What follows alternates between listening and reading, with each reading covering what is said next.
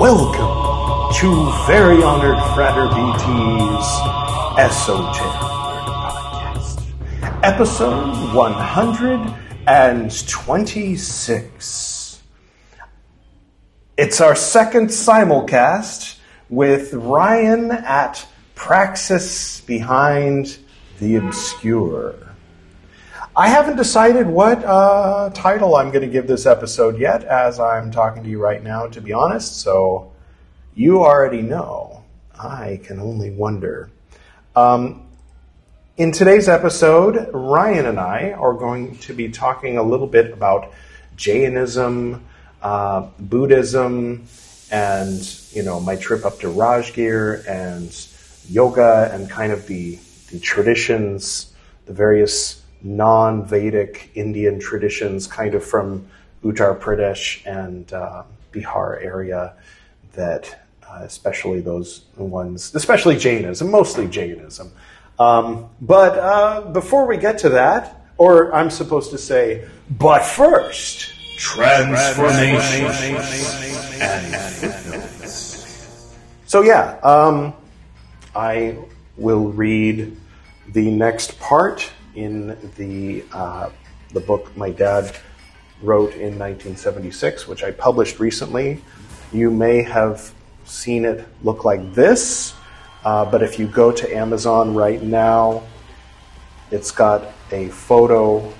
The cover is a photo that I took when I was hiking up to Annapurna Base Camp in Nepal. So this is a photo by the author's son when he was on his spiritual journey in the Himalayas. I'll just get to the reading. What you're hearing is Jean-Michel Jarre. So thank you, Mr. Jarre, for that. All right. Transformations. Chapter 6, verses 16 through 22. Verse 16. In order to play survival, it is necessary to pretend that things are incomplete and that they need to get better in order to be complete. Also, it is necessary to believe that there isn't enough to go around and get everybody playing to agree. Verse 17. Anyhow, that's what flesh play sphere junkies take for totally granted, believe in, despair of, and hope against. The survival game, which they get off on, or get off on not getting off on, or something more Baroque in terms of onion layers of getting off on whatever. Verse 18. It's what's so for them, in other words. Not so obviously, something else is really so. Not to be believed in, not to be hoped for, just so. Aliveness games. Verse 19. Aliveness games start when one comes from the position of taking total responsibility for creating everything complete, and forgetting that the whole thing is a process of unfolding. Not understanding it, getting it. Understanding is a flesh play sphere junkie mind game, equivalent to verbal stereotyping with a hope attached to it that somehow some comfort release will come from a given verbal or mathematical formula, and that it will end happily ever after right there. Verse 20. Truly, you and I know that sometimes some understandings work, some for a longer time than others. These give flesh play sphere junkies ample opportunities to polish their mirrors and be right about them. Then understandings stop working, and flesh play sphere junkies get mean and play survival and make wrong on people who point out that their pet understandings do not work, or at least do not work for them personally. Verse 21. Understandings create space for understanding one thing at a time. Getting things creates space for many understandings and for moving off of positions. Verse 22. The first step in getting things is to get where you are with them, which means being able to get off of stereotypes about what is hip and or unhip, should-oughts, and being willing to admit that you don't get it if that's what's so for you, and being able to put that there by hanging out with it. You may even get nothing. Rejoice.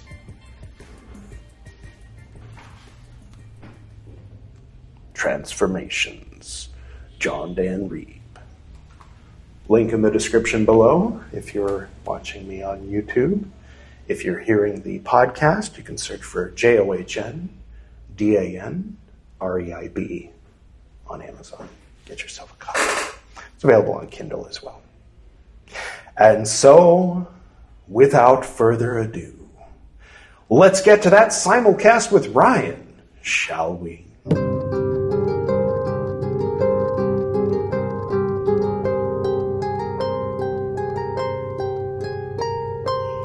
Cool. Simulcast! Simulcast. Welcome to the Praxis Behind the Obscure End. Thank you. Welcome to the Esoteric Nerd Podcast, episode 126. Okay, cool. So I think I'm 46, actually, I believe. So I'd have to go back and check. Okay, nice. But nice. yeah. So numerology, so. Yeah. 172 if you add them together. Oh, no, is that right? Yeah, that's right. Hey, Americans can't do math. So I'm going to whip out a calculator. 72 is important, but right. Add a Coke to that, and I don't know what you get. But anyway. Right. Well, it's funny. The one shocking thing I remember when I first moved here to Korea, like you would look at middle school kids' math textbooks, right? And middle school, I think we were studying like pre-algebra or something like that. You know, maybe in like late middle school. Then Algebra 1. Geometry. I mean, I remember the order like that. Algebra 1, geometry. And if you're really smart, you made it to like trigonometry and pre-calculus. Right. And if you're super smart, it'd be like the one class that was like the AP calculus, right? Like the one class in my school. But like in Korea, middle school students are studying what the super smart high school American students are studying. Oh my gosh. Oh, what a shame. Yeah, I mean, you know, good for them, but shame for Americans. Yeah, it's pretty wild stuff. But anyways, so I was having a conversation with some other friends of mine, and sort of the topic of Jainism came up. And the one person who came to mind was you, because you had traveled to what region of India? It's the state is Bihar, and the city is Rajgir. It was known in ancient times as Rajagaha or something like that. And that was back when Mahavir was the, spiritual advisor for the king. And that was actually a stone's throw from where Lord Buddha was sitting under the Bodhi tree at around the same time. It's a little bit of a guess as to, like, there isn't any hard evidence that they knew each other. But Lord Buddha does talk about Mahavir, but Mahavir doesn't talk about Lord Buddha. So, and based on the guesstimates as to the time periods, Mahavir was probably a little older. So he was either 100 and something years older or 20 years younger or somewhere in between, like based on the overlapping guesstimates as to when they were around on Wikipedia, So I had, when I went to, I don't know if you don't mind if I just launch into it here, No, it's fine, but I'm wondering, like, geographically, you said Bihar, is that right? That's the name of the region? Bihar. Is that where Bodh Gaya and Varanasi are, or am I off here? Yeah. Well, Varanasi, actually, I'm a little bit ignorant. Forgive me to my Indian friends. I'm not sure what state Varanasi is in off the top of my head, but You're not a real Indian, are you? Oh my But God. Bodh Gaya and Rajgir are most certainly in Bihar. And I think Varanasi might be in a different state. I don't think it's in Bihar, but maybe it is. Okay, now, well, I can look it up real quick if you want. Here, say something. Okay, that's okay. Well, while you're looking it up, I think the only reason I really ask is obviously because the Buddha, he attained enlightenment. He went to as many people know, right, under the Bodhi tree, and then Uttar Pradesh. Okay. So Varanasi is in Uttar Pradesh, which I think is just to the left of Bihar. Yeah, I think it's a neighboring state, exactly. Yeah. So it's pretty clear by accounts that they were at least somewhat contemporaries, maybe alive at the same time, and they had at least, maybe they had crossed paths. We're not really sure about that. Definitely Buddha was aware of Mahavir, but Mahavir might not have known about Buddha. Mahavir's time might have ended before Buddha's really got going. Or Lord Buddha became famous. What I thought is really interesting is they're both on their mission to achieve liberation. They're both doing their thing. And to kind of backtrack to the history of yoga, the history of this movement before these guys were even around, because there we can track them to that's the 4th century BCE, roughly, right? Roughly. Oh, 6. Okay, I'm way off then. Yeah. Okay. So it's okay, the 6th. That's right. Okay. However, prior to that, they tracked this movement called the Shramana movement, which is about the 8th century BC, so about 200 years roughly prior to this, which is when you had basically people that it was sort of like a reaction to the Vedic movement. The Vedics was basically, they believed that was the manifested text, and you had the caste system, and they had their whole system, and there was a reactionary movement to that kind of said, we need to go back to nature. We need to go back within. It's not about these Vedas, not about these texts, right? Although the Vedics will say, the hardcore Vedics will say, oh, no, actually, yoga's all from the Vedas or this or that. Of course. Everything belongs to wherever you're from, wherever your bias is, everything good and interesting and useful and wise came from you people.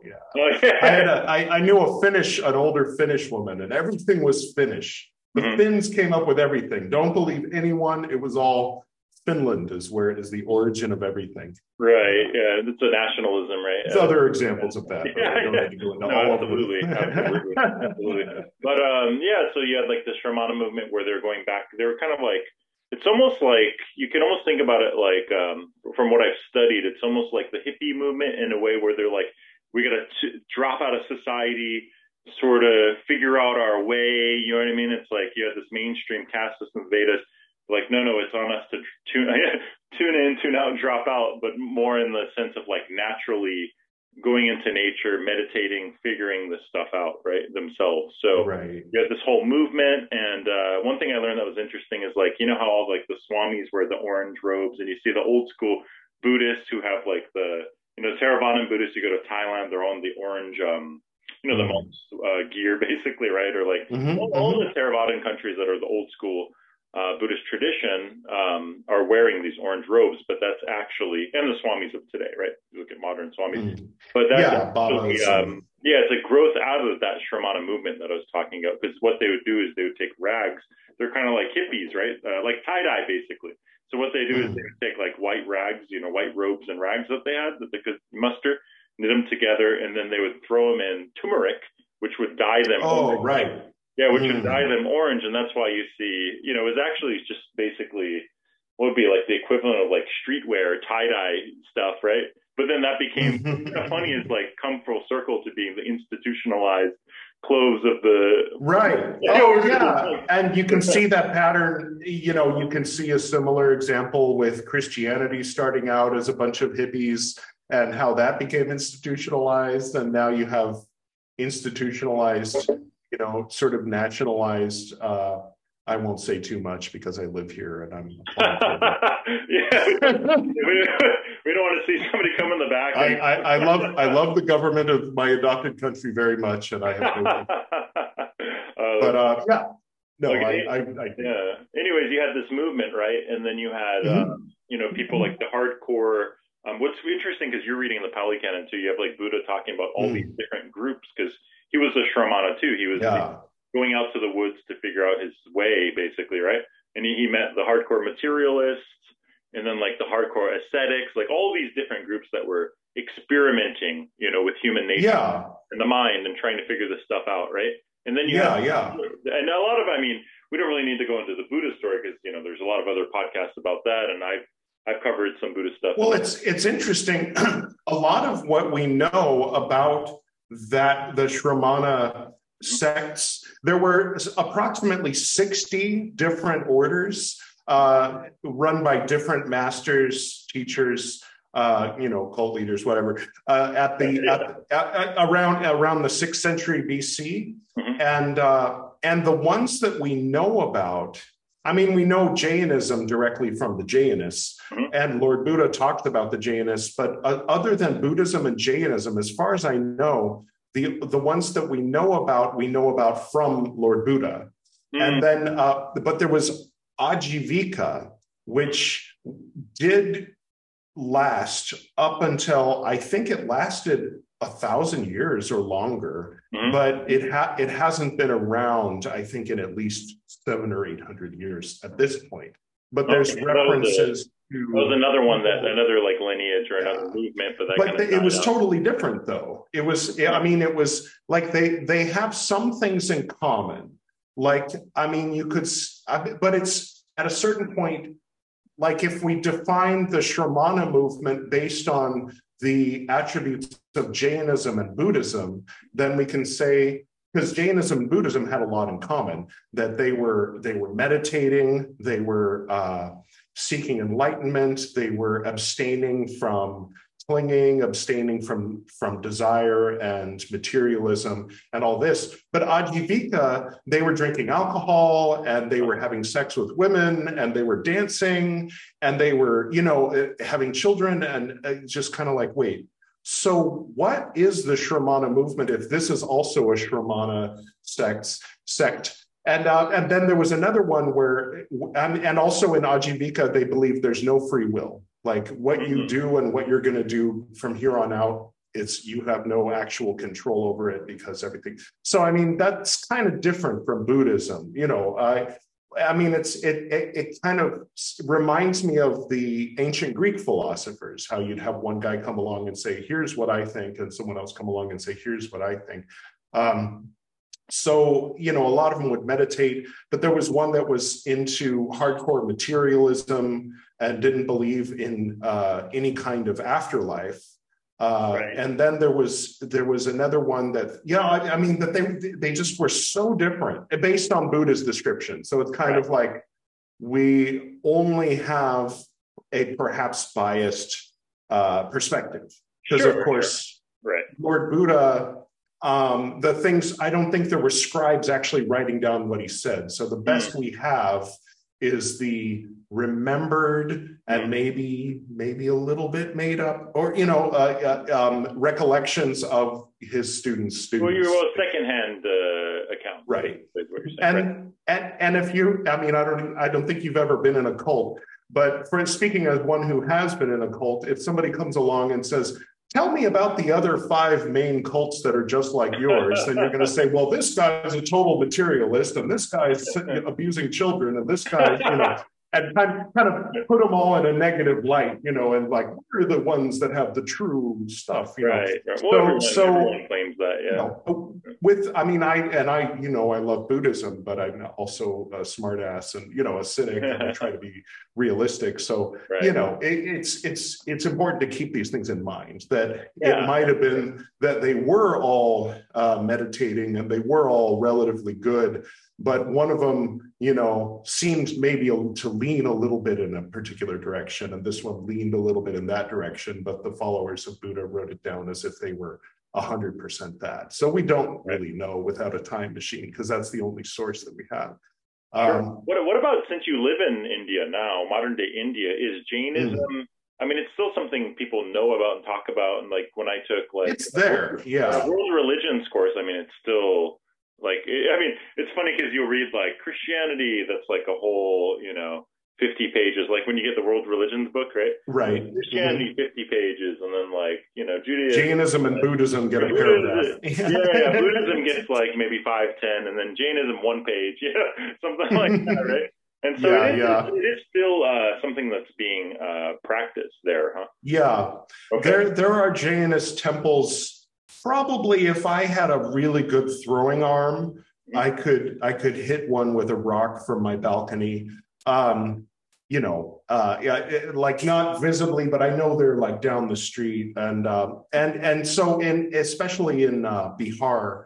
Now Bihar, or Uttar Pradesh and Bihar, mostly Bihar, was kind of the hotbed of a lot of these movements. And like I said, Mahavir, it was a 13.5-hour walk, which means an hour and a half drive. Back then, I think in terms of walking, because back then people were walking.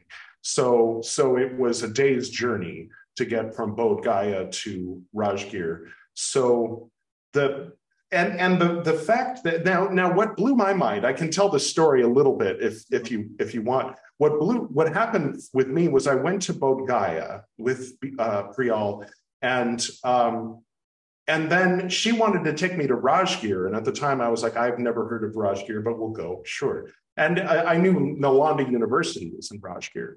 So we went to Rajgir and we went to Nalanda University, which is a whole other topic, and I won't get sidetracked right now. But that's an amazing thing.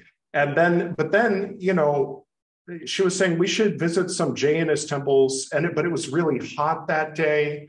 And so we were like, next time, in a year or two, And then our friend Koal was there as well. And he went and walked down the street at night when it had cooled off and said, hey, it's cooled off. And there's this Jain temple right down the street. And it's Virayatan, Veerayatan. I guess these days there's branches, there's different types of Jainism, of course, but they all have their core beliefs in common. And so we went, and they had little dioramas, little, models and little descriptions of what was going on. And I was just sort of absorbing all of this information. And I was like, wait a minute. Do I understand correctly that Mahavir was famous teaching the king in the city of kings? Rajgir means city of kings. And in this sort of relatively metropolitan, cosmopolitan for the time, 600 BC, in I think Magad, was that active at the time? I think it was, but it might have come later. But anyway, so he was well known and teaching Jainism, teaching asceticism, teaching meditation, non-materialism, and all of this stuff. And his own personal story, Mahavir's. This is Mahavir, by the way. Cool. He's called the 24th Tirthankara, which I'll explain what that means in a minute. But so he's depicted as looking a lot like Lord Buddha. So he fasted for 15 years and taught all these things, non-attachment and don't have sex and all of these things. And again, some of the other so-called ascetic religions, didn't have those same rules. And then meanwhile, 13.5 hours walk away from the big city, out in the wilderness, Bodh Gaya, there was an aspiring, a former prince who was aspiring on the ascetic path, and he was starving himself. And he was with a bunch of other ascetics who were starving themselves. And then when he decided to have a bowl of rice, the ascetics around him said, yeah, you broke the rules. And then he went his own direction. And I was like, it seems to me that Lord Buddha was a Jainist, or that he was actually a practicing Jainist as a follower of Mahavir directly or indirectly. And then he went his own way and made the middle way and said, okay, it's just like Jainism, but you're allowed to eat bowls of rice and you don't have to wear a little scarf in front of your face. And I was like, am I crazy? Am I sounding crazy? I said to Priyal, who's from like not far from Rajgir. And she said, well, no, everybody kind of knows that. Maybe you know that. Maybe the people in Bihar know that, but that's not common knowledge around the world. People don't say, right. Now, Lord Buddha started out as a Jainist. Now, of course, Jesus, being Jewish and being kind of at that crux point of the Roman occupation of Judea is very important to the context of his life story. So everybody knows that Jesus was originally Jewish, for lack of a better term. But nobody says Lord Buddha was, everybody I think assumes Lord Buddha was Hindu because he was from India. Or born in Nepal, but but I think he was on more of a Jainist path. And like you said, and definitely it comes across in the early Buddhist teachings that he was actively, he was friendly with the Brahmins that were friendly with him. Mm-hmm. But he would have issues sometimes with certain Brahmins, and sometimes, like one of the Buddhist nuns was raped by a Brahmin in the story, and it's like, okay, so they're not kissing the arses of the Brahmins, but they're not completely throwing them in the fire either. They're saying that some Brahmins were very respectful of Lord Buddha and would give him food and this kind of thing. But the very beginning of the first basket of the Tipitaka, the earliest teachings of Buddha, starts off with a conversation between a Brahmin and Lord Buddha, and the Brahmin's telling him, I hear that you came into my city, but you didn't offer me a seat, and you didn't give me food, and you didn't, what's the word? Prostrate yourself to me. Yeah. And Buddha said, when a Buddha prostrates himself to somebody who's not worthy to be prostrated to by a Buddha, that person splits in half as if they were struck by lightning. So out of respect that I didn't do that. And so the Brahmin was like, you have no tact, or you have no taste. And Lord Buddha kept saying, it is true. You could say that I have no taste if you mean that I have no taste for, hatred or material things or all these things. But I know that's not what you meant, is it? Then he finally lays it all out. This is what happened to me when I was meditating under the Bodhi tree. I went through this stage of this stage. This happened. And then finally I remembered all my past lives. And then it was all clear. And here I am. And finally the Brahmin said, I want to be one of your lay people. Can I follow you? And then, so it was a really nice introduction to the story, but I'm getting sidetracked. So, that's fine. What's a good little background, but who do you know much about the history of Mahavir? So was he, you mentioned he was a king, or he was a holy man who was the teacher of the king. He was a teacher of the king. Okay.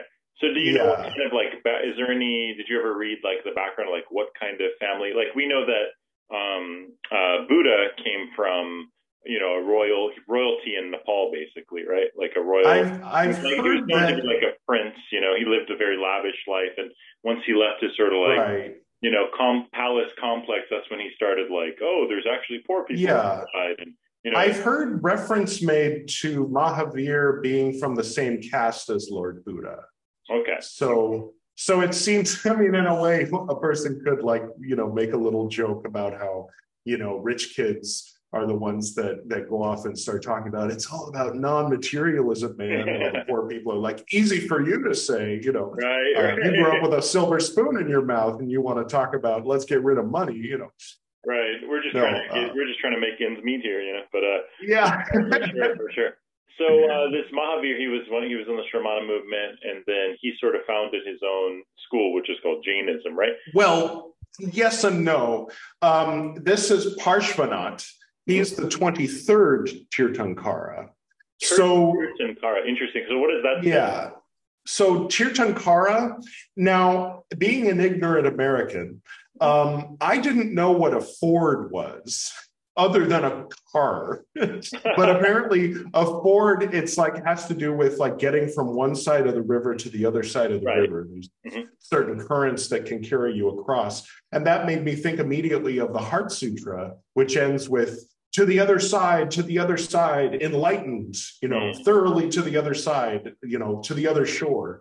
And so that's the idea of a Tirthankara. It's a religious Ford.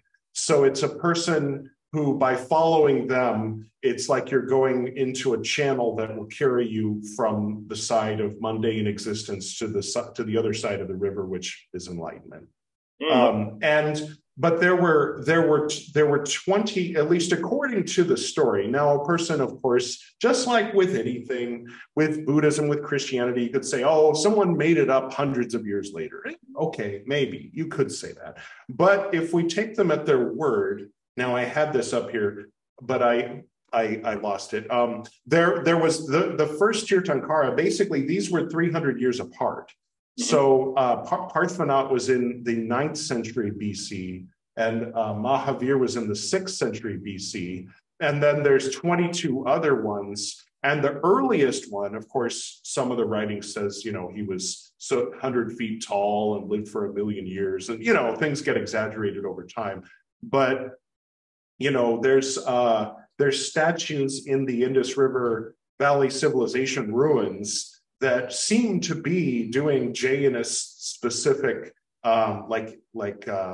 poses. They have certain poses they do where Lord Buddha is basically all about sitting, as far as meditation, sitting. But in Jainism, they have certain practices they do where you stand and you step in a certain way. And so there's kind of that relationship with yoga there. Mm-hmm. And it seems that, and again, this is, the best I've been able to piece together, and I didn't go to, didn't get a master's degree and all this stuff, but I just sort of, I've got these books that I got from that Jain temple. Oh, what are those? What are the titles of those? This is Samayik Sutra. The Samayik Sutra, okay. Mm-hmm. Yeah, but it's actually 25 different sutras. Mm-hmm. And I'll give you a link. You can put it in the description if you want of yours, and I'll put it in the description of mine, that will take people to my recital of all 25, because you can't really find this on Amazon. Okay. Yeah. But it's like the major holy text of Jainism. Yeah, but they were written at around the same time as Patanjali's Yoga Sutras, the 2nd century BC. Okay. So there's nothing that I know of that's written down from the 6th century. Nobody's saying, "Hey, I'm sitting here, I'm watching Mahavir teach the king." The nice thing about Ehe Dogen, Master Dogen, is there was a scribe sitting there writing down his exact words. And so it's by reading it, at least the English translation, it even says what the weather was like. It's 1 a.m., it's Thursday, it's April, it's 12:42, we're at this temple, it's pouring rain right now, we're freezing our asses off, but Dogen won't stop talking, and this is what he's saying. So you can really kind of astral project there. But the best we can do with this to piece together is from the sutras in the 2nd century, which sound a whole lot like the Yoga Sutras, talking about the yamas and the niyamas, and so it makes me wonder, because I've heard my yoga teacher down in Mysore talking about how a lot of yoga comes from Jainism, but I've heard other people, white teenage, yoga teachers and 20-something yoga teachers in California say that Jainism comes from yoga. I mean, whichever, if someone's a hardcore Jainist, then they want to say it all comes from Jainism. And if somebody's a hardcore yogi, they want to say it all comes from yoga. But I don't know. I mean, because if they're right, and the first Tirthankara goes back, 5,000, 6,000, 10,000 years, then maybe yoga comes from Jainism, and then people want to, the people from the Vedic traditions want to say, well, yeah, these ascetic traditions, maybe they came from Jainism, but they worked their way into the Upanishads, or they, vice versa. So it's all kind of mixed up, and it's hard to, and people have strong opinions about where things came from. But it seems to me that, like you said, it was a reaction against, and I'm sorry I'm babbling so much, but yeah. But it's true that I think most Buddhists will say it comes from Buddhism, most Jains will say it comes from Jainism, Hindus will say Hinduism. However, I think we don't have a clear, track of where it came from. However, it's clear that the Shramana movement is what led to yoga, which led to these movements. So I almost see it as like a soup where these different, maybe yoga is the core. People are experimenting with their breath, experimenting with posture, with meditation. And then you have these different branch. You have Jainism, right? You know what I mean? Yeah, yeah. Where they all grow out of. It doesn't necessarily need to be like, you know what I mean? Yeah. More multi-dimensional, nonlinear happening simultaneously, perhaps, right? At least now it is. If we had a time machine, then we could go find back. It's sort of in that quantum state of unknowing, like, right. But but definitely Jainism is more kind of organized, where yoga is more broad. Like the way that the Yoga Sutras was written, it's not, now that you're a member of the school of the Yoga Sutras, you are a follower of Patanjali. No, Patanjali was saying, hey, let me let you know what the yogis have been doing since God knows when. And then just kind of laying it all out. These are the steps, these are the 8 limbs, and this is how to be a yogi. Go be a yogi.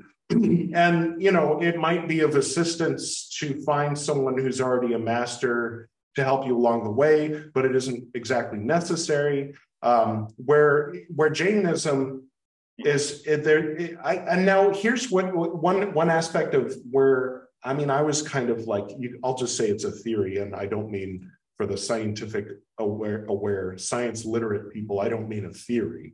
I mean how us idiots outside of the scientific community use it speculation, like a hypothesis. Yeah, it's a speculation. I guess it's not a theory in the stricter sense of the word. That Lord Buddha was kind of learned Jainism and then said, okay, yes, but here's what we're going to do. It's almost like there was too much gatekeeping. And when he talks about Mahavir, he uses a phrase that means too restrictive. So I think that's kind of where he was coming from, was by allowing there to be hundreds of monks in his order, and his rules that'll get you kicked out. He only has a few rules that'll get you kicked out. And there's so many bad things you can do and not get kicked out, but there's like levels of punishment and things like that.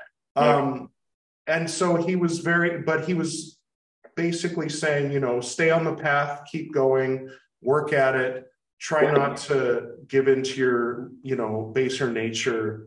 And if you do give into your baser nature and, you know, do this and this and this, then we need to have a talk. If you do this extreme thing, then you get kicked out. You can't be a monk anymore. Where the Jainist order was much more strict and specific and kind of gatekeepy. But in Buddha's day, there was more emphasis on that, on how the layman, instead of like that, basically, if you can't become enlightened yourself, then you should worship the enlightened people, which is kind of like, all right. And they also had an interesting thing, which actually almost has a ring of truth to it. I don't mean to sound disrespectful, but it's sort of like they were saying that the gods in heaven, the gods like Shiva and all these gods are made up. And that the only gods that are real, the Jainists, they were saying that the only gods that are real are men or women, you might say, but they probably just meant men, you know, people, humans who become enlightened and become omniscient. They also had an emphasis on omniscience, which it was kind of implied. And I mean, it wasn't as much emphasized in early Buddhism. Enlightenment was more like you're free from the suffering that comes with kind of shooting yourself in the foot with clinging. That you have mastery over your own mind and you don't cling anymore. And there's the CDs, which is kind of an again, which is where you get a little bit psychic or something. And then sometimes they say people levitate and all that. But Mahavir was supposed to be all-knowing. He knew everything, omniscient. He knew what you were going to say before you said it. And there's a little bit of that with Buddha, where nobody lies to the Buddha because they know that he can tell if they're lying. Sort of all-knowing. And he knows all of his past lives and things like that. These days, there's a lot of non-spiritual Buddhists, secular Buddhists, who kind of want to de-emphasize anything that's hocus pocus. And kind of make it all about, no, it's scientific. It's perfectly, totally rational. It's not a religion. It's a philosophy. And there's nothing spiritual about it. And it's like, if it's not spiritual, I mean, the word spiritual has a slippery meaning. but definitely there's spiritual things about it, you know. And in the earliest texts of Buddhism, Lord Buddha, there was one of his students was saying, I saw a ghost and the ghost had knives coming out of its head. And then the other students were saying, he's crazy, he's lying. And Lord Buddha was saying, actually, I saw the ghost with the knives coming out of his head too. So has the ability to see astral, you know. Right. And so that's in the earliest texts of Buddhism. So. Right, for sure. So Mahavir, you said he's the 24th. What'd you call it? Tirthankara. Okay, yeah. Okay. And then later on, these the books you had, the Sama, what'd you call it? The Samaya? Yeah. The various sutras, there's the Namaskar Sutra. The book, if you can find it, is called the Samayik Sutra. Samayik Sutra, okay.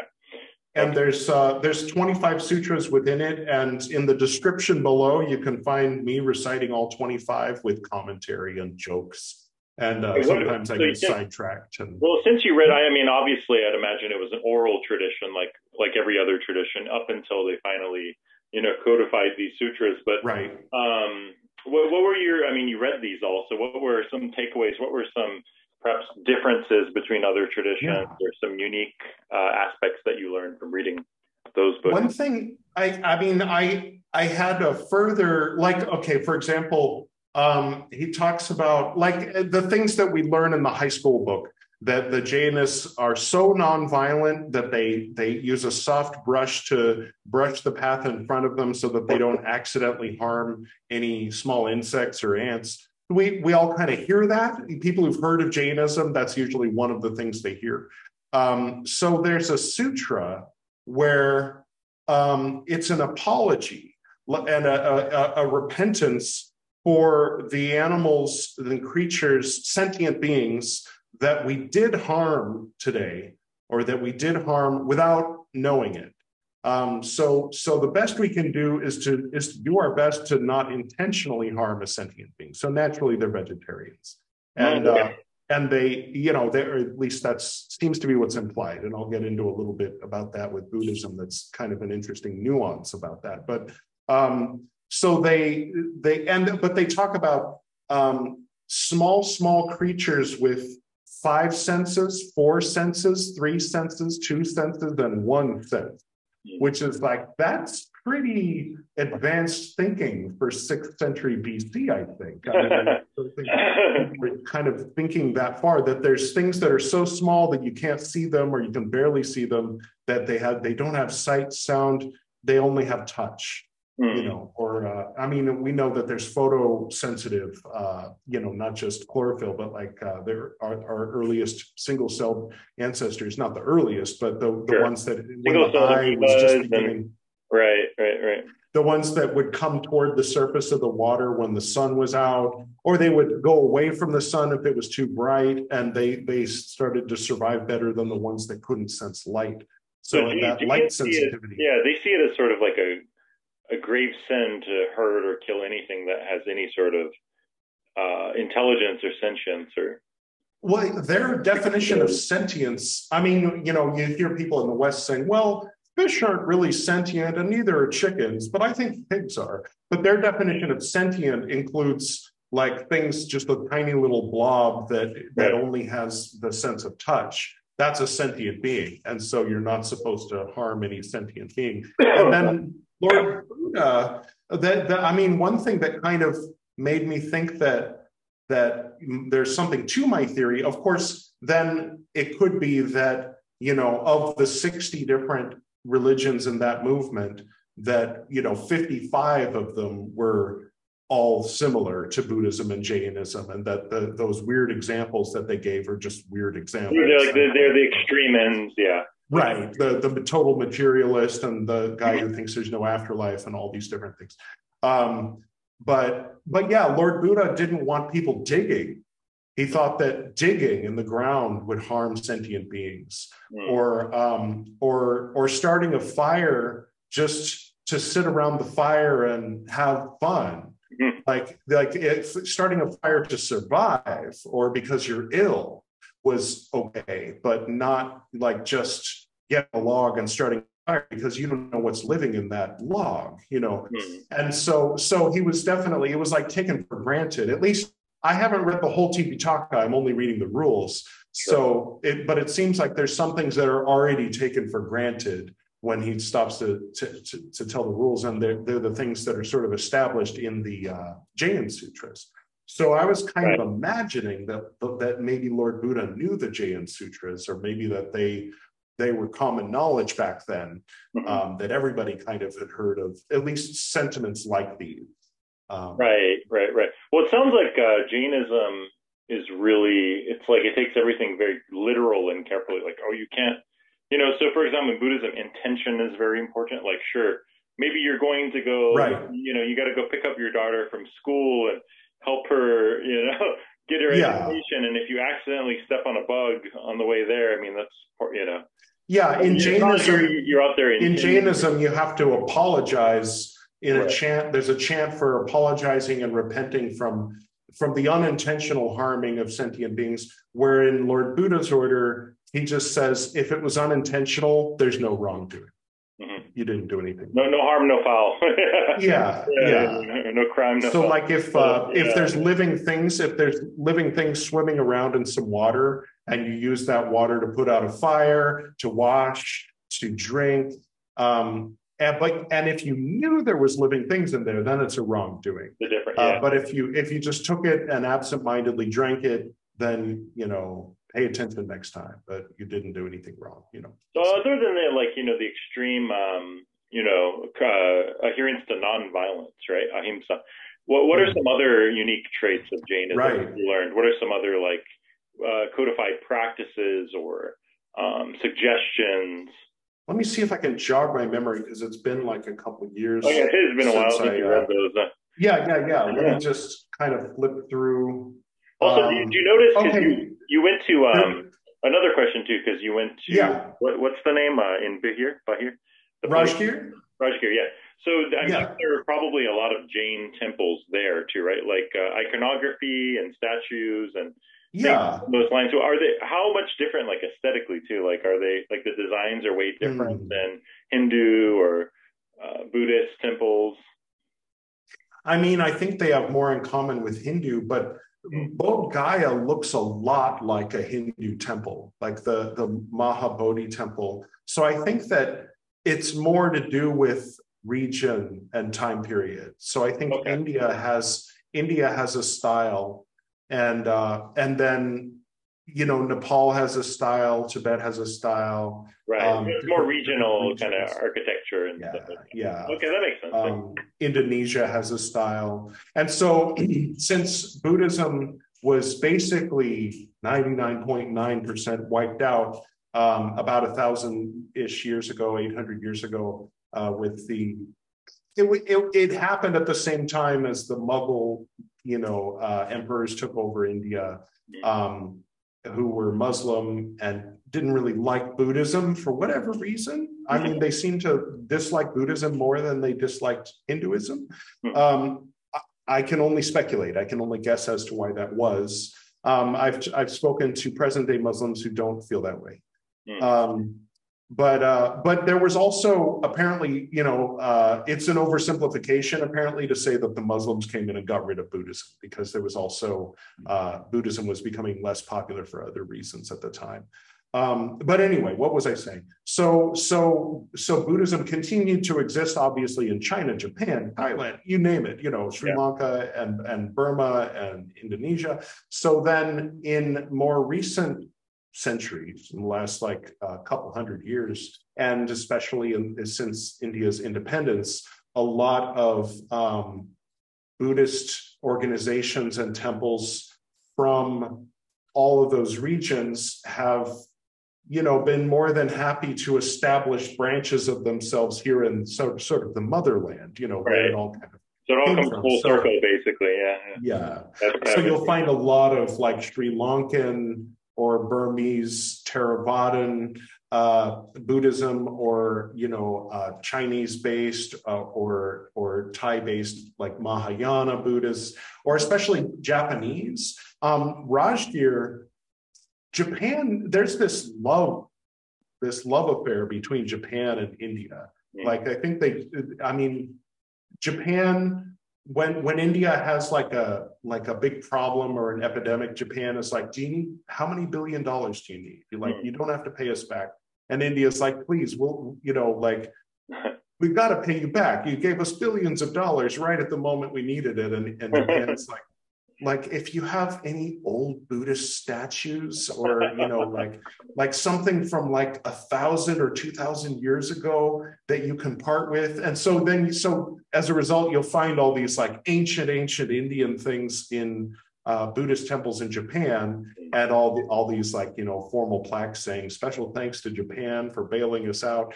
And so there's a lot of things in Rajgir that are written in Hindi, English, and Japanese, or Japanese hotels. And there's a Japanese pagoda that's sort of famous. It's one of the white pagodas that are sort of everywhere in Asia. I think you probably have seen. In Pokhara, they have one too as well. Yeah. And I think there's at least 2 in Nepal, and there's a few there's one in Lumbini, the birthplace of the Buddha. So there's a lot of like obeisance. I had to learn the word obeisance. There's a lot of words from like 19th century and early 20th century English that are just used commonly in India. Obeisance, which is sort of like the act of prostrating, is an expression of obeisance, which is like bow down, pay your respects. Yeah, exactly. And being American, we're not into that. So what? Pay obeisance to no one. Like that's sort of right. So were the Jains sort of like fully ingrained in the caste system? Did they kind of maintain that? Oh no, they're outside. That's what we were talking about. Yeah, because they're part of the Shramana. They're kind of the dropout movement. Right. The yogi.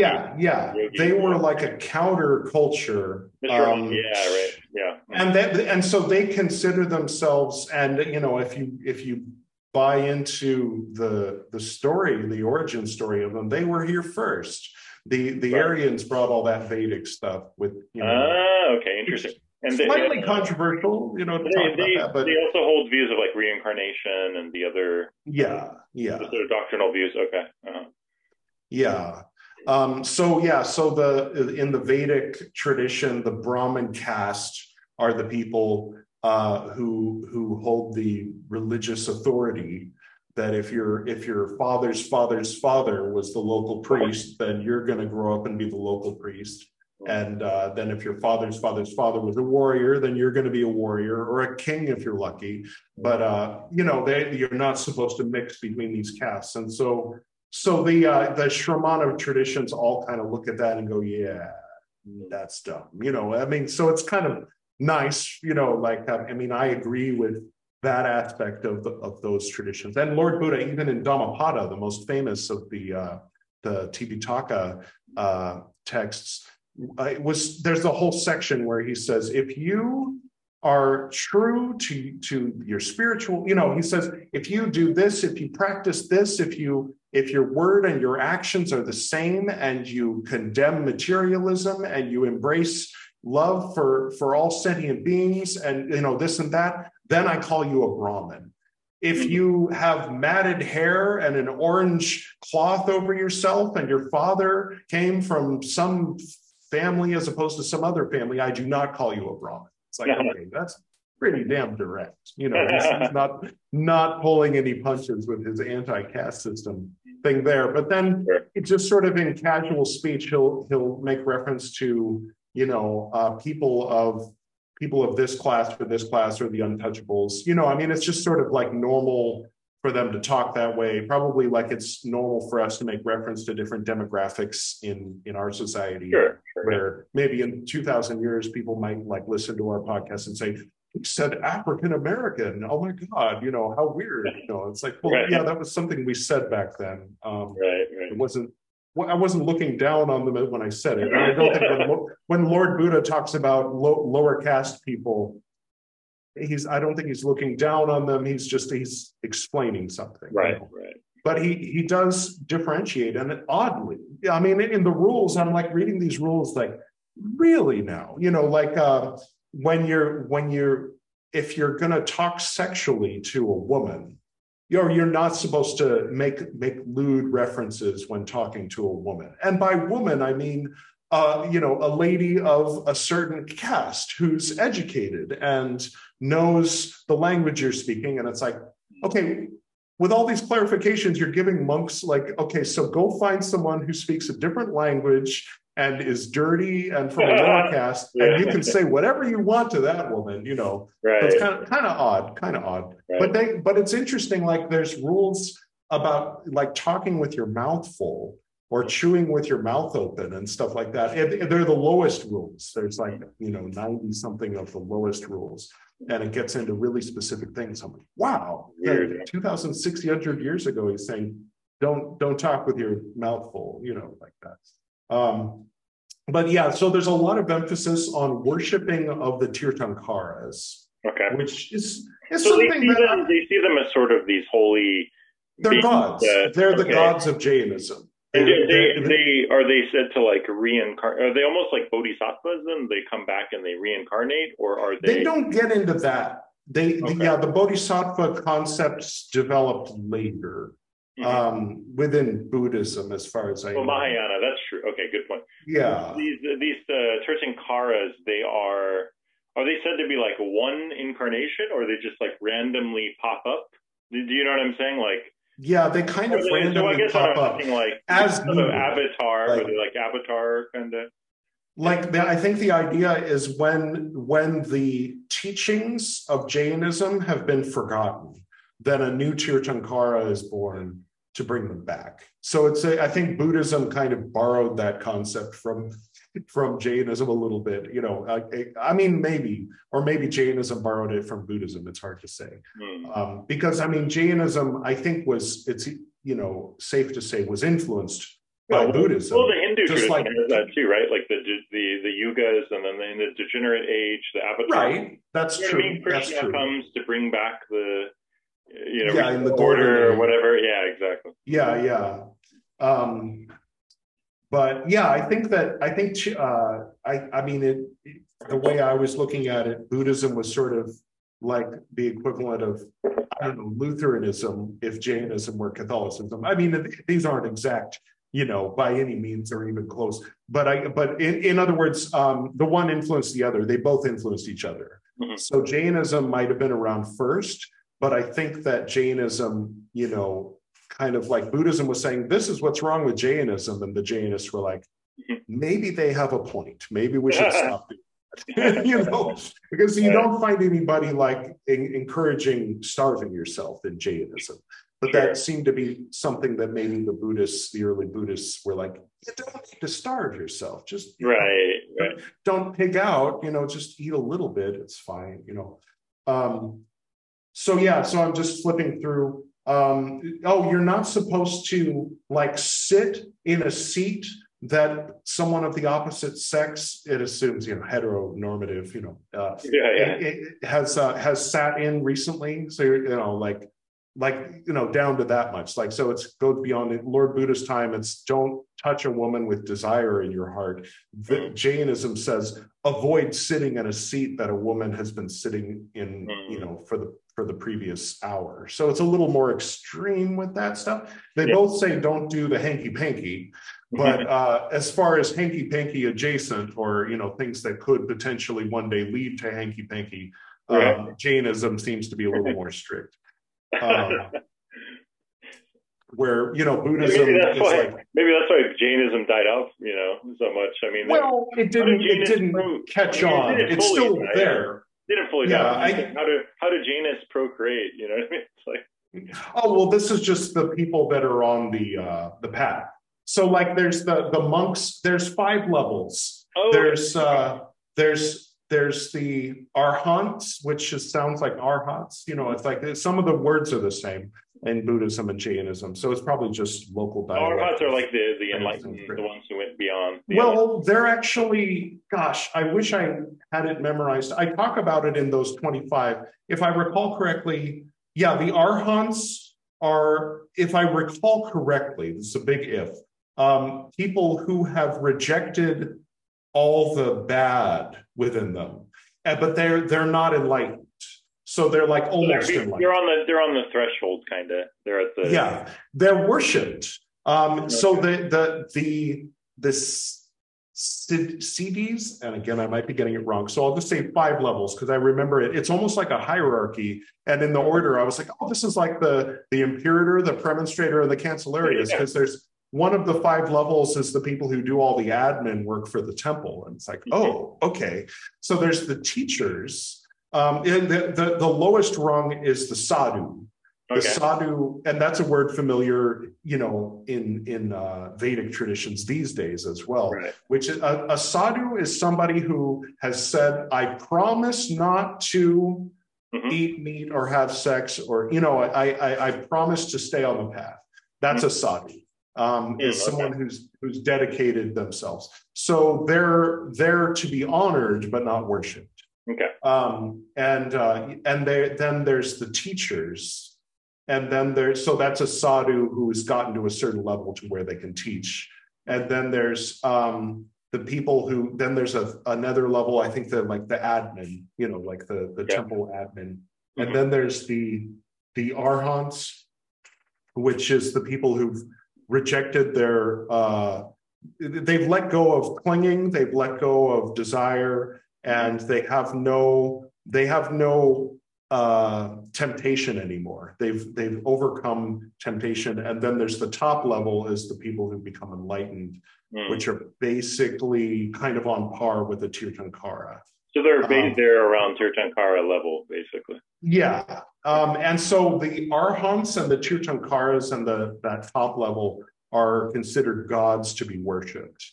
And again, when translated into English started out as, the day that they used Roman letters to write in Anglo-Saxon vernacular was the day that the first rules were written about the church in Kent. I don't know if you know that story, but so it was the Kent and St. Augustine saying, if you steal from the church, you have to pay it back times 12, was the first sentence written in English. And everything about English, it has Christianity tied up in it and Christian connotation. Even for somebody from a family who hasn't been, whose great grandparents rejected Christianity and became an atheist, will still have a certain ring. So it sounds weird to say we worship these people as gods because of the way that worship it rings the bell. They don't necessarily worship these people because they don't see them as gods, but they're more respected, would you say, or they're more admired, or they're like role models? They see them as much as gods as a Hindu sees Shiva as God or as a god, which maybe could be comparable. I think that's where there's kind of a clashing between, ardent Islamic practitioners and ardent Hindu practitioners, where the people that are like a Sufi master or a high person over here versus like a Brahmin or somebody who's a yogi who has an ashram, they tend to get along. They'll have great conversations all night about spirituality. It's the lay people that fight, the lay people that just sort of get the scraps and say, my scraps are superior to your scraps. I've got the real stuff. Yours is fake. But it's like to say, Allah is or El or God, capital G in English. Even in English, there's capital G God and lowercase g God. So they consider Tirthankara as lowercase g gods. Okay. There's no monotheistic God or first cause, basically. Right? Yeah, they don't get into that. Yeah, they don't get into capital G gods. So from their perspective, like a person could come from the outside and say, so you don't believe in a capital G God? And they say, oh, well, we have the Tirthankaras, they're our gods. So they believe that the best being that you can find is an enlightened human. That there aren't these other imaginary beings coming down from heaven and stuff like that. So it's kind of like halfway between sort of religion and atheism in a way. Yeah, that's true. Yeah, because I was just looking at this UK summary of Jainism, some University of London actually. So it says it says, no gods. Jains don't believe in any spiritual beings. It is more or less based on self-reliance, not on the assistance of God. So they don't, as you said, basically, right? Right. And, it also says, this is interesting, 2 denominations. One of them believes you can have clothes, it sounds like. The other ones say that it has to do strictly with matters of attire. The Digambara sect monks are not allowed any possessions. This even includes clothes. Right. So that sounds like, there's like the extreme hardcore. Like, for example, I think the Agori seem to be coming the other way, where there's people who are Agori in their religion and practice, but they work in IT, and then there's the people who live in the charnel grounds and actually eat, munch on human bones and stuff like that. And those are 2 distinct types of Agori. And Jainism, I think you could divide it more than that. That makes sense. Yeah, that makes sense. Yeah. But the average Jainist, probably 99% of Jainists wear clothes. Yeah. Mahavir was famous for being naked, though. He walked around naked all the time. Oh, okay. He went to see the king naked. Wow. Okay, that's different then. Okay. Yeah.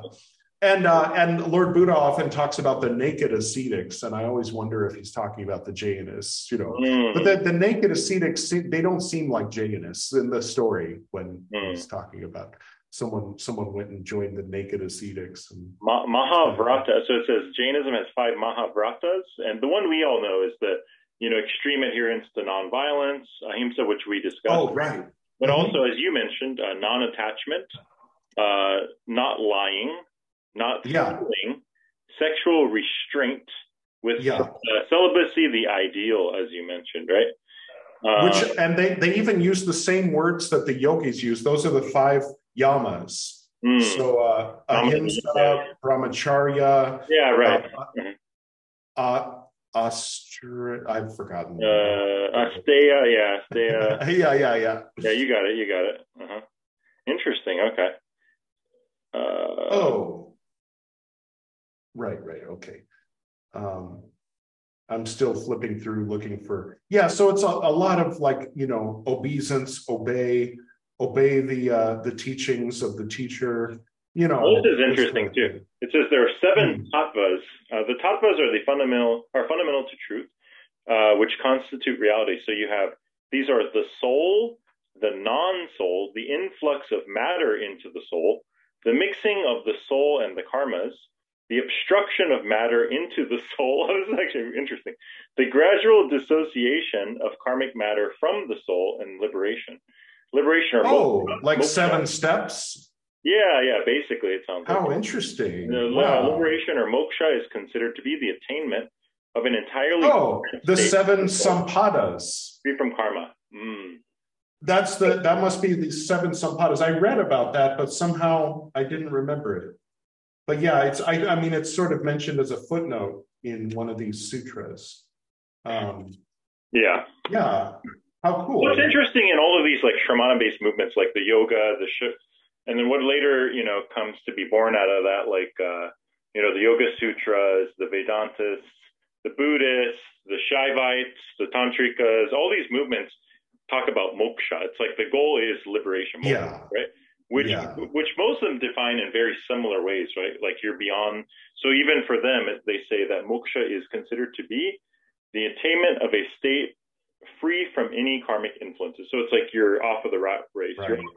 You're beyond cause and effect. You're beyond birth, basically. So interesting. There are all these different paths, but sounds like they all want the same goal of moksha, right? That's what they're after, right?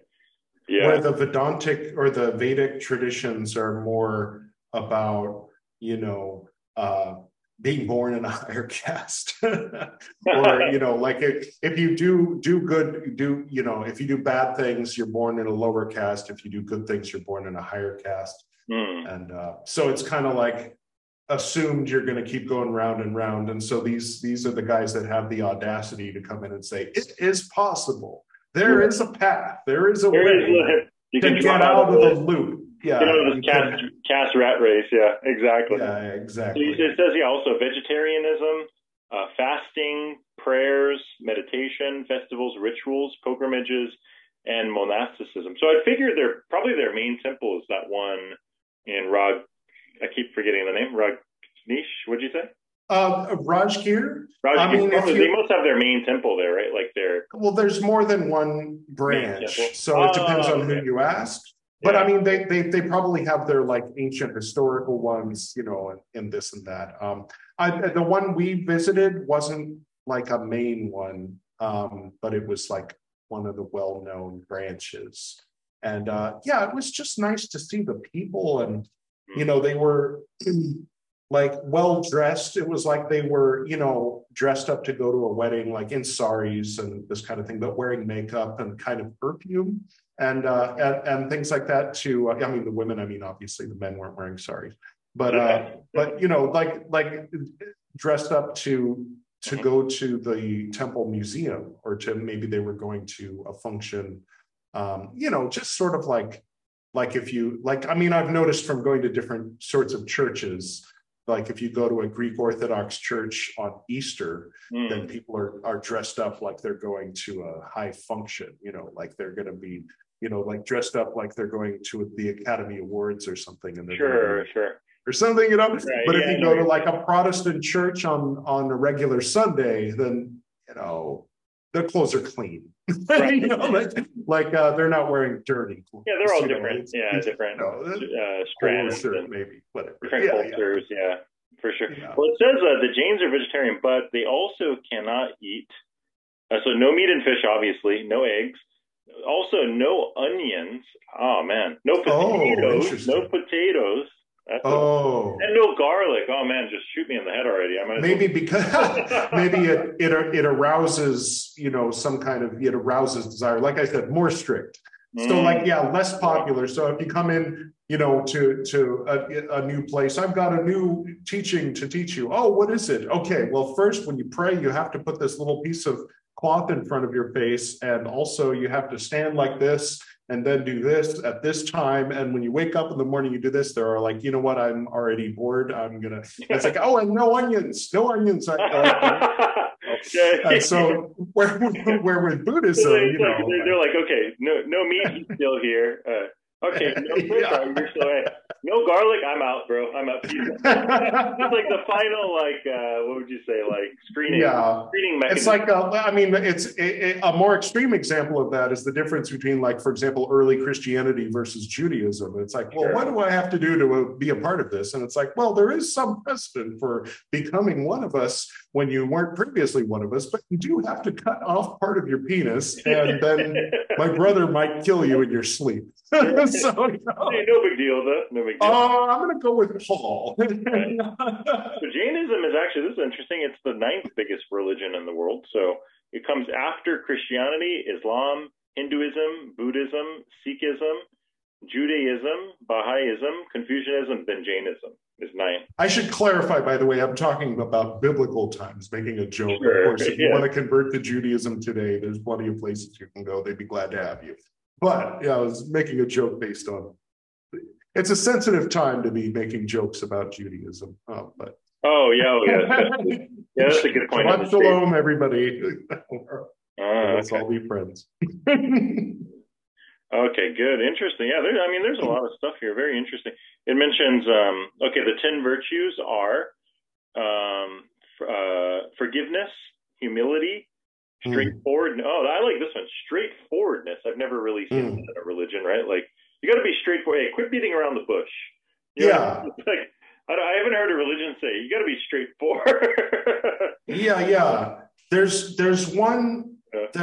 There's one of the rules in for monks that's sort of like that. I'm trying to remember the exact word, but go on. What were the others? Okay, I'll go. It says forgiveness, humility, straightforwardness, truthfulness, purity, self-restraint, penance, renunciation, non-possessiveness, and celibacy. Ooh.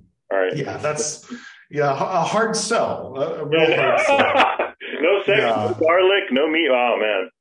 And it's like if you want to have sex, you can still be part of the religion, but you can't be on the path. You can't be a monk. You can't be one of the the temple people.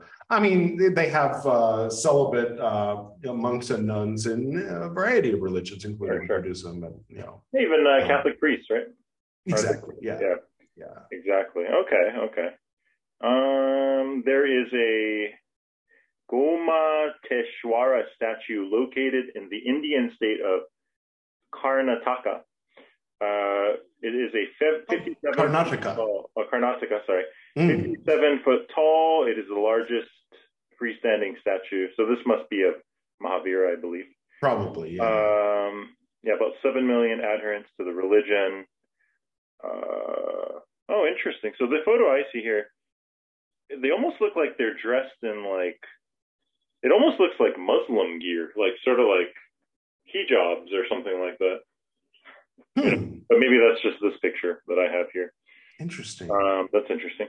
The part that sounds really interesting to me, I'd have to look into this, that part about the 6 eternal substances where you have the soul and then the matter entering the soul and then taking the matter out of the soul. That sounds interesting. Sounds like alchemy, yeah. Oh, there's also, very interesting. And there's also, there are 6 eternal substances, the living entities, the souls, right? And the non-living entities, which are subdivided into matter, motion, rest, space, and time. So it's like sentient, like you mentioned, like sentient life versus matter, non-sentient, phenomenon or something like that. It seems like. Yeah. Oh, I was going to mention in Lord Buddha's order, if you go around begging for food like you do when you're a monk, and somebody offers you meat, you eat it. But if they say, "What would you like tomorrow?" You're not allowed to say, "I'd like some more meat tomorrow, please." You're not allowed to do that. In fact, you're not allowed to specify what you want them to give you. Right. That reminds me of Judaism. In Judaism, you're not supposed to eat pork, obviously, and ham and things like that. And so, if a goy meaning a non-Jew, right? Right. Without your knowledge, throws some bacon into your soup while you're cooking it, or stuffs some bacon in your burger, then hey, no harm, no foul. It's not a sin. It's not right. It seems like people might try to exploit that loophole. Yeah. I don't want any bacon in this burger. You feel me? Yeah. And then the other one was if a lion has killed an animal and then it finished eating and it left, and you're walking with your fellow monks and you see this dead animal, you can take it, you can cook it, and you can have it, you can share it with the whole community of monks. So they're not exactly vegetarian in the strictest sense that we understand it now. But I mean, at least according to the ancient texts, the earliest Buddhists, but they weren't allowed to kill. They weren't allowed to ask someone to kill. If somebody said, "Sit down, I'll fix you some food," and then they go kill a chicken and then they cook it and they serve it to you, you eat it. But you're not allowed to say, could you kill that chicken right there? That one looks nice and juicy. Then you're not allowed to do that. So that's where they draw the line. Right. Another interesting thing is I don't think I've seen Jainism anywhere else. I mean, it's obviously has a presence in India, but whereas Buddhism spread and the traditions of yoga and Hinduism, you can see, even in Indonesia and Southeast Asia and yoga, the more modern, post Vedanta and stuff. You see that everywhere in America, Europe. I don't think I've seen a single Jainist temple. I've seen on YouTube. I don't know exactly where in Spanish-speaking America. I don't know if it was North, South, or Central America, which country exactly it was, somewhere between Mexico and Argentina. There's a bit of Jainist, presence happening. The guy that translated and gave the commentaries for these books, the sutras I read, those 25, and then this book, Equanimity, which is just talking generally about the path of Jainism based on these 25. I only read this one because I'm into old scriptures and things. and then this is the distilled essence of nonviolence. So that guy, that I want to get his name. It's Upadhyaya Amar Muni. He was considered a living saint. He was considered a saint in Jainism, at least in this branch of Jainism. And he lived, I think he was born in 1901. And so you could definitely tell that he understood the zeitgeist of the 1970s hippie, sort of rebellious, young, like, because he was trying to spin worshiping the guru in a way that would sound, good to someone who says reject authority or question authority. You know what I mean? Like he was translating the sutras for hippies, because there was this big flood of hippies. There were so many, hippies or spiritual seekers or whatever you want to call them in the 60s and 70s coming into India, that just by virtue of how many of them there were, some of them ended up in Jainist temples. And so he was, helping translate Jainism for them. And so kind of as a result of that time period, I think I would be surprised if there was zero Jainist presence in America and Canada and UK. There's probably at least a little bit, some cult somewhere in a house, but there's definitely some somewhere in Latin America. I'm curious, like you living in India, what do you think? I mean, obviously you're alive in the modern era. You're not, 3,000 years ago living in India. But what do you think? What do you think about that society? Was it like the particular society, the caste movement? What do you think created this whole because India has, this whole culture of like going within, and Tantra comes from India, and these sort of yogas and all of these, internal mystical practices, right? What do you think is so unique about India that, it's not like, it's one of the regions that a lot of this comes from? What do you think? What do you see? That is a very interesting question. And my mom loved India, so I kind of grew up, it's like when I think back on the sorts of conversations that I used to have with my mom when I was like 7, it's like she must have been leading the conversation, because 7-year-olds don't have conversations like that. But I remember having conversations with my mom asking that very question. And she had a theory that because the Himalayas were the newest mountain range on Earth, that there were some kind of minerals or some kind of chemicals or something from deep in the crust of the Earth that ended up in the mountains, and that the Ganges, the Ganga River, actually picks up these nutrients on the way to becoming that ancient sacred river. That's one thing. It's a good question, and when Priyal and I first met, of course, I was in love with India before I met her, and she also, at the time was saying she didn't imagine herself being anywhere but India, because this is the land where the great masters, Mahavir, Lord Buddha, Osho, Osho. I like how you throw Osho on there. All the great masters, Yeah. There's others, Sai Baba and Ramakrishna, there's a whole bunch of others whose names she could rattle them off better than I could. But it's like there's something in the soil, a little bit of soft power, come to India, there's something in the soil, blood and soil. Just kidding. Just kidding. No. Right.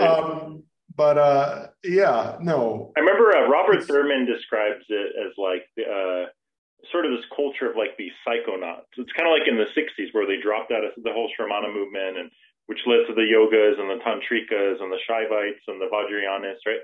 It's sort of like these people, this whole group in that region of like northern India, Kashmir, where it's these groups of people that just want to like explore their internal workings. And Yeah, I think he called them like internal psychonauts or something like that. But that was a pretty cool explanation of it. Like how now people are like, yeah, let's do some acid, see what's going on, you know. But they were they were kind of on that mindset, you know, before commercial LSD well, was available. One thing I can say is that out of 1.4 billion people, only about 50 million of them are gurus. so in other words, like, yeah, you know, I mean, 50 million is a lot. I mean, if you found 50 million gurus in the US, that would be 1 out of every 7 people, you know. But I mean, maybe it's 5 million. I don't know. But yeah, I forget the exact number. But it's not everybody is. There's this great scene and I recommend to your viewers, especially lovers of Buddhism, and if you haven't seen it yet, Shanzan. It's a Chinese movie. It's hopefully available to stream in Korea. I did a viewing, like I did a reaction where it's a 2-hour movie. I got it down to like 1 hour and I watch it and it's playing in the corner, but it's blocked in Korea. I think what that means is the movie's popular in Korea. You know what I mean? Like it's, sure, it's very specifically in Korea. You have to buy it on a platform or something. Yeah. But Shanzan, I think it's like XUANZ something like that, you know, Shanzan. He was a 6th century Common Era monk who went to Nalanda University. He traveled from, I think, Beijing, what they call Beijing now, something like that. So he traveled from Tong. They used to call it, you know, the name of the emperor, the name of the dynasty that was going on at the time. He came from Tong to Nalanda University. And gosh, what was my point? I was going to say something about that. Oh, well. Maybe it'll come back around. So this is correlated to the movie. It's a true story, I'd imagine, or based on a true story? Okay. Yeah. And there was some aspect of it that I am so sorry. I completely. Well, you're going to have to watch the movie to see what. Yeah. I lost track of my thought. But there was something about what we were just talking about that was the reason. Oh, sort of the internal psychonaut, exploring your internal reality, kind of. Oh yeah, I remember now. So he came to India and he saw people, you know, untouchables weren't allowed to walk on the road in the main town square, you know, and he was saying, you know, what, you're a person, why don't you? And so then someone was explaining to him, oh, he's an untouchable. He's from, you see, there's certain types of people that and he was like, how is it that in the land of the Buddha, people are behaving in such an unenlightened way? He says this, it's true. This is the land that Buddha came from, but we're not all Buddhas here. It's like, yeah, that's true. So there's a lot of charlatans. I mean, because India has that reputation, and it also has a reputation for charlatans too. You know, just because somebody's wearing an orange robe, you know, doesn't mean you should go with them to wherever they're telling you to go. It doesn't mean you should jump in their van and eat their candy. Right. Yeah, exactly. Yeah. So yeah, I mean, there's a lot of very sincere practitioners and a lot of people, like there's an understanding of what the path looks like, or maybe this is like kind of the origin of that spin on what spirituality means. And it seems like there's references, at least in the New Testament, you know, Paul writing to Timothy, I think, telling him, don't listen to those people who say that in order to be spiritual, you have to be vegetarian. And it's like, are you talking, like, because Rome was sort of a cosmopolitan city. So I think he might have been referring to yogis and people who went to India and came back and said, I'm on the path now, I don't eat meat. So you know, people were joking about how, yeah, Christians eat meat. It's like written in the Bible that you're supposed to eat meat. You're like not supposed to be a vegetarian, you know. Right. but then people might, read between the lines and say, yes, but Jesus taught compassion, and I'm a red letter Christian who's also practices yoga. People find their own path. People find their own nuance. I certainly have a nuanced path that doesn't fit in any particular box. Right, for sure. You can't really be a Buddhist if you have a cross, and you can't really be a Christian if you're a Buddhist, and you can't really, well, whatever. I don't claim to be any of those, but I do claim to be all of them. Or many of them. Without limitations. But, all right, exactly. Cool. Well, I think this was a good podcast to kind of give a little bit of a taste of Jainism. We got to hear about your teachers in Behir, a little bit about what Jainism consists of. Also, I got to read off a little bit about like their rules and their sort of reality. We got to check out their scriptures a bit. And that cool little I read all the scriptures, and the link below, there's 25 of these sutras that I read and give descriptions about, and comment, and actually the beginning, the very first of those recitals, it shows on the map and goes into detail about Bodh Gaya and Rajgir and where that is and where Bihar is and all that. Okay, cool. Yeah, so if people want to learn a little more, they can click that. Yeah. And the word I kept forgetting is Tirthankara, right? Yeah. Tirthankara. Sorry, yeah, that's the one. Yeah. I keep forgetting. Yeah, the first Tirthankara was. Good. Tirthankara is a guide to the Dharma or the righteous path. The first Tirthankara was Rishabhanatha, according to Jain texts. Yes. Credited with teaching the first professions. He taught humanity, swordship solely for defense, writing, agriculture, knowledge, trade, and crafts. So sort of like the first enlightened being who teaches us about the righteous path. Yeah, but the word origin, Tirthankara, is religious ford, or as you mentioned, right. Ford finder is another word they use, but I think Tirthankara specifically means like Dharma ford, so like a quick way to get across the river, implying that if you don't find one of these, but then they also use the word ford or Tirthankara when referring to things like being vegetarian or being practicing brahmacharya, not having sex. These are all things that will help you across the river. So they're like spiritual fords. And I think that personally speaking, I think, while it may be extreme to say, don't have sex, never have sex again, don't touch a lady, like there's wisdom there. Like people become super obsessed. I mean, even today, like someone could be a virgin their whole life, but be a porn addict their whole life. And then are they on the, is that helping? You know what I mean? Right.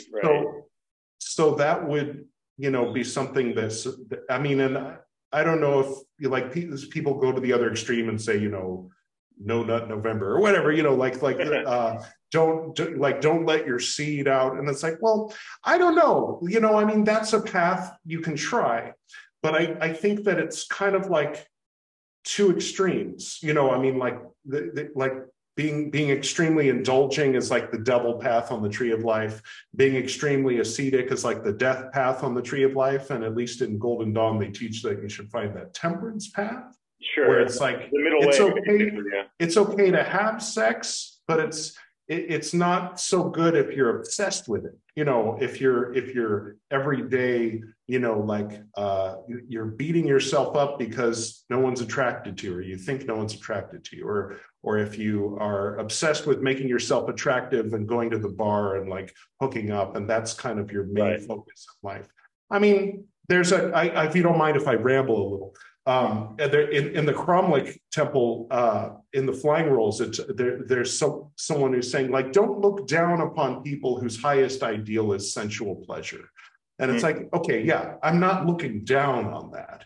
I'm just suggesting that maybe there's something beyond it. And I think that sometimes people find an existential horror in thinking, if I don't have this, if I don't cling to this, then what's beyond that will is a terrifying void of non-self, and it's like, but that's okay. I mean, it's not that bad, like you get beyond that, and you can be in a space where you don't need that.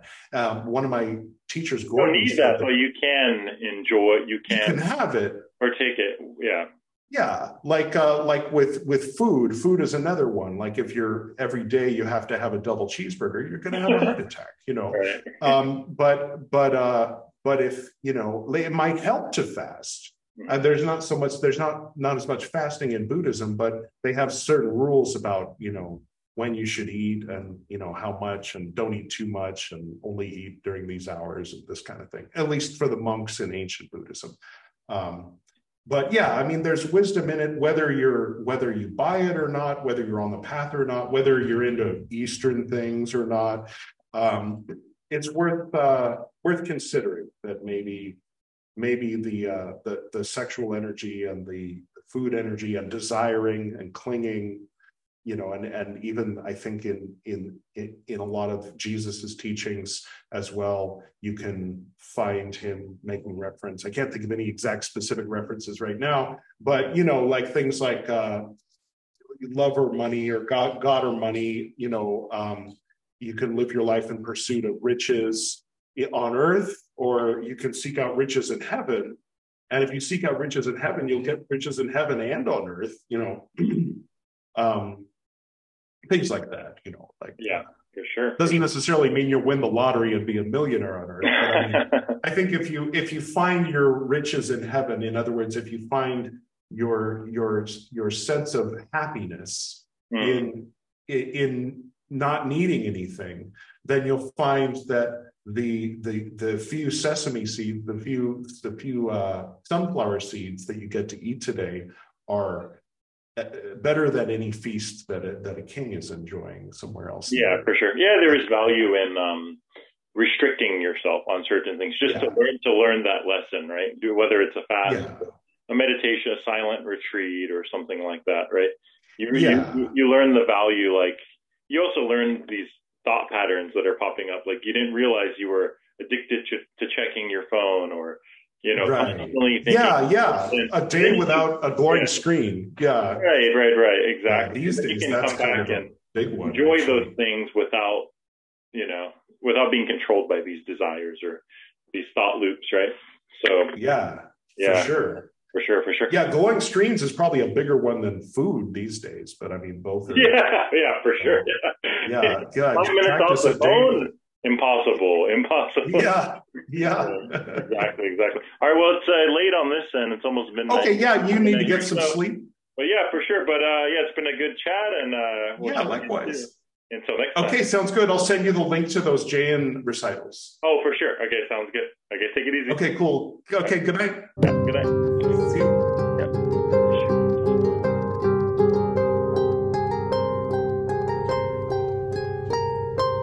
Thank you, Ryan.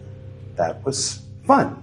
That was a very spontaneous conversation. He asked me if I wanted to do a podcast, simulcast episode, I think 10 minutes or 15 minutes before we started recording. So sometimes spontaneity is good. Special thanks to Susumu Ueda, as well as his father and the other monks at Jofukuin. His father's one of the monks at Jofukuin on Mount Koyasan, the heart of Shingon, the Japanese Vajrayana in Japan there. For the music you're hearing right now, which is actually the same track that opens every Esoteric Nerd episode, though the music you're hearing right now sounds very different than that did. Special thanks to Camille and Kennerly for the harp transition into and out of the conversation, and most importantly, special thanks to you, the Esoteric Nerd, listening to this podcast. All right. Well, that's 2 episodes in 3 or 4 days. It's unusual. Sometimes with this podcast, there's long gaps between episodes. So who knows when I will see you again, but if you miss me, you can always find me here Every few days I'm posting an episode there. For the people who aren't watching me on YouTube, I just pointed to a link to Buddhist Books Podcast. And right now I'm talking so that there will be at least 17 seconds between that link and this one.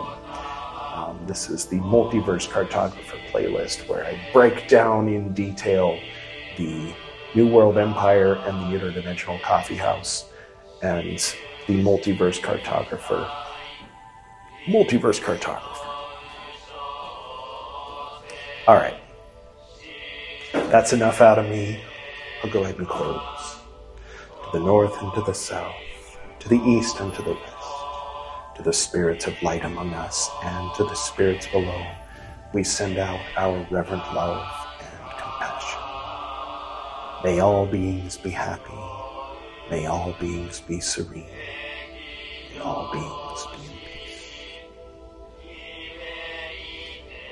Until next time.